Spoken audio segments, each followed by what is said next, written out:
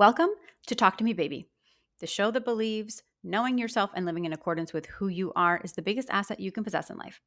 I am your host, Emily Adamas, and today we are talking about identity shifts and self-sabotage and why you can't have one without the other. Like cookies and cream, like Elizabeth and Darcy, like rock and roll, if you are going through an identity shift, you are going to bump up against self-sabotage. I'm going to talk a little bit about what an identity shift is, what the stages of going through an identity shift entail, and then we'll zoom out and we'll talk about the big picture stuff. Why does this happen and why is it important that you know this going in? So, first, let's define what an identity shift is. An identity shift is when you are making a change in an area of your life that basically stretches you and you're becoming a different version of yourself. And in order for that to happen, the old you has to die. The old you, the old beliefs, the old habits, the old ways of being, the old ways of reacting have to go in order to make room for this new evolution in who you are as a person. And the reason that you are going to come up against self sabotage is because the old you doesn't want to go quietly. It doesn't want you to change. It wants you to stay the same because if you stay the same, you are safe. And it doesn't want you venturing off into this unknown territory. Like the Taylor Swift song, the old Taylor can't come to the phone right now. Why? She's dead. You have to kill those parts of yourself off and you have to allow them to go in order for you to move forward and become whoever it is that you're trying to become. So, an identity shift could involve health or your physical appearance. It could be in the area of relationships, your career path, and also your personality and your spirituality. What traits you're known for, how you react, how you walk through life, your own relationship with yourself and with that bigger part of you, your soul, in other words.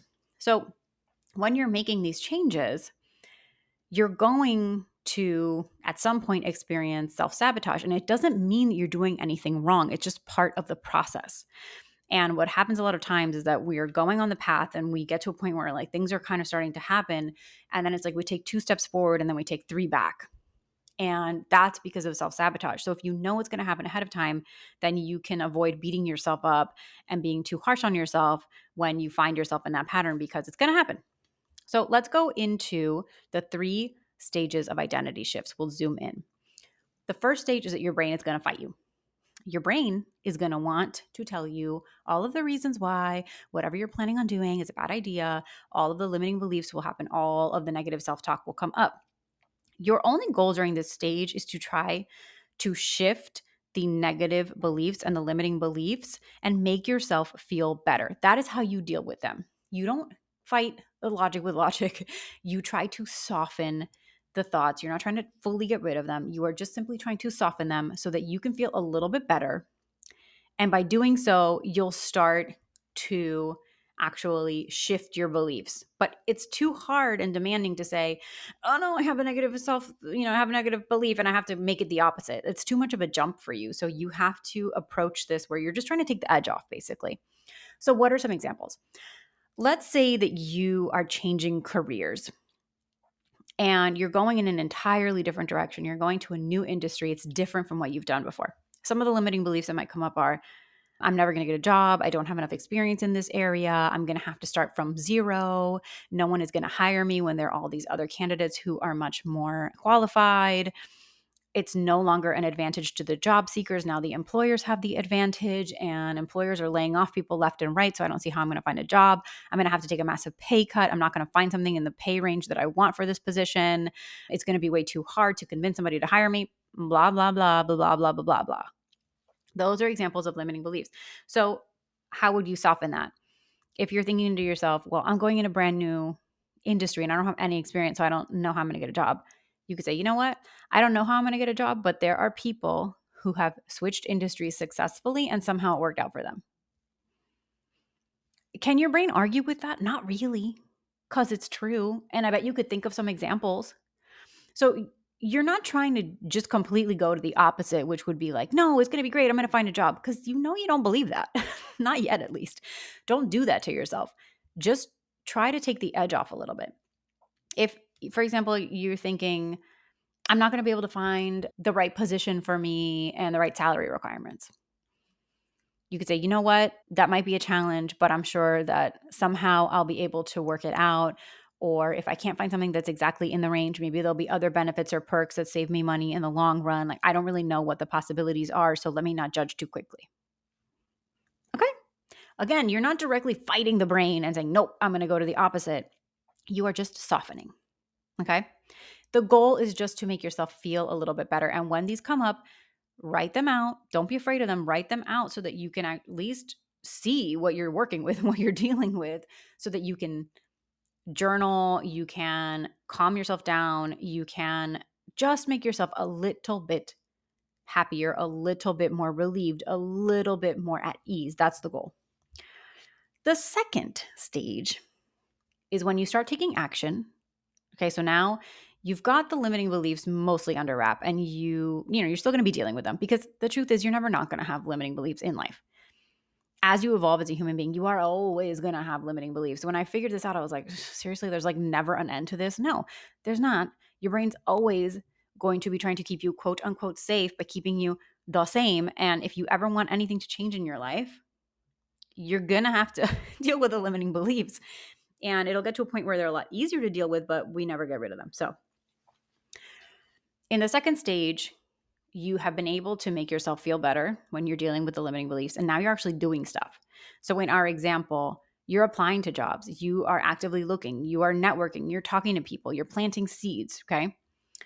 This is the stage where self-sabotage comes in, because self-sabotage is like, excuse me, ma'am, what are we doing here? Like, I see you taking action and I see you doing things and the limiting beliefs are not working. So your brain tries to get real sneaky, and your subconscious will start to create obstacles and challenges that may or may not even exist. You might actually create problems to hold yourself back. Me currently, I'm in this stage. And it just dawned on me this week because I caught myself and I was stuck in a pattern that was kind of familiar to me. And I was like, oh, I'm doing this so that I can avoid doing what I already know I need to do and taking the action that I know I need to, just so that I don't actually do it. So your brain can get a little sneaky. And for you, it might show up as distractions. It might show up as kind of getting to the edge of the cliff, but not jumping off. So for example, let's say you are doing your thing, you're not working, you're looking for jobs, and you find something. And that job seems absolutely perfect for you. It seems like it would be a great fit. You're about to sit down and actually apply to it. And then you suddenly get the brilliant idea to go clean out your garage. Great. Great timing. And then the next day you get distracted and you start watching a series on Netflix. And then the next day something else comes up. And then before you know it, you've blown past the deadline for you to apply, and then poof, it's gone. Another thing might be like you have a contact who sends you an email and is like, oh, contact this person. And you just never get back to them. You just never do it. Right? The reason is because you're like about to press the button. You're like, no, I can't do it. You freak out. You freak out and you don't do it. And that's what self-sabotage is designed to do. So through distraction, through uncomfortable feelings, that's when you're not going to take action. You're not going to move forward, because if you did, things might actually change. What you need to do in this phase is just be aware. That's it. Be aware that it's happening. Catch yourself when it's happening. I think it's helpful to make a list on what are you actually going to do and kind of try to follow that. I'm not great at following the lists and doing the things. I'm still working on that. If you listen to episode 2 of this podcast about being undisciplined and unmotivated, maybe you will relate, because I can make the list, but am I going to do it all? I'm going to do it in my sweet time. And my sweet time is probably longer than it needs to be. I hem and I haw and I procrastinate and I find ways to not deal with it. And it's just because I am scared to take the action. The other thing that might happen at stage 2 is your body might actually physically react to you taking the action. So you might feel kind of unsteady, shaky. You might feel anxious for like no reason. You might feel just uneasy in general. And it's because your body is acclimating and is adjusting to you kind of going into this new period. In stage 2, we're really in that kind of transitional phase because you've started to take action. And so your brain and your body is like, oh, well, we're really doing this. Like, we're going. And that's when it's like, oh, I feel a little uncomfortable. Stage 3 is when now this has become a new normal for you. You're still going to have limiting beliefs come up. You still might even have sabotaging patterns that come up, but you're going to be aware of them a lot faster. And you're really starting to move into that identity where other people notice as well. So a few years ago, I was extremely anxious. I was an overthinker. I was indecisive. I didn't trust myself. I didn't trust the universe. And I was able to really work on that and heal that. I went from being somebody who was an entire, like a complete hypochondriac. When I worked in an office, if somebody sneezed next to me, I was out with a Lysol, like psh, in their face. I didn't even care because I just was convinced that I would get sick. And my past history had taught me that that was true. And so I was just a complete and utter hypochondriac. And it took me a long time to really learn how to trust myself. And now I'm much better about following my intuition and not letting my brain convince me of different things. And so I feel like I'm the one directing my life a lot more. And I also feel that I'm not living in victimhood because I used to really kind of see myself as a victim, like, oh, why is this happening to me? And now I know that's not true. Did that happen overnight? No, but I can tell you that in stage 3, other people started to notice that about me. And they were like, huh, you seem different, or like, huh, you're not freaking out about this, or like, huh, I would have expected this reaction from you. The way that you behave and the way that you react is going to change. And people who really know you are going to be able to notice that. You yourself will find that situations that used to get under your skin maybe don't anymore, or things that you used to be afraid of, you're not anymore. And that's the really cool part because now you're kind of fully on the other side of it and you are in that energy of the person that you wanted to be or this vision that you had for your future and what you wanted. So let's zoom out for a second. Let's talk about why it's super normal for your brain to fight you and why the most important part of all of this and you initiating this change is the fact that it's not just you and your brain that you're dealing with. You are kind of unlearning patterns that you've had your entire life. Because when we're kids, we're really tuned into who we are, just intuitively, naturally. And then as we get older, we get influenced by our friends, our family, our parents, our peers, our teachers, society, the times that we're living in. And you might start adopting ways of being and ways of reacting that are not even really you. And so this whole process of identity shifting is really just you becoming more you. And if you look at it from that perspective, it's a little easier to deal with the bumps in the road because you're like, no, I feel that I need to go in this direction. I really want to explore this direction. I'm going to do it. And that creates a sense of trust. That creates a sense of empowerment. Like, hey, I'm the one in charge here. And I'm the one that gets to decide what I want to do and how I want to react and how I want to live and how I want to be and how I want to operate in the world. Nobody else can choose that for you. But you have to remove and release and shed like a little onion, like a little spring onion, all of the things that you've picked up along the way from society that tells you that things have to be this way or like this is just the best way to live and this is the best way to do this. And no, the best way to do anything is by listening to what your inner voice is telling you. And your inner voice is talking to you all the time. The question is, are you listening? If you are making an identity shift, just trust that you have listened. Because if you're doing anything and it is scary and it is freaking you out, then props, my friend, because that means you listened to something, right? You listened to that intuitive part of you.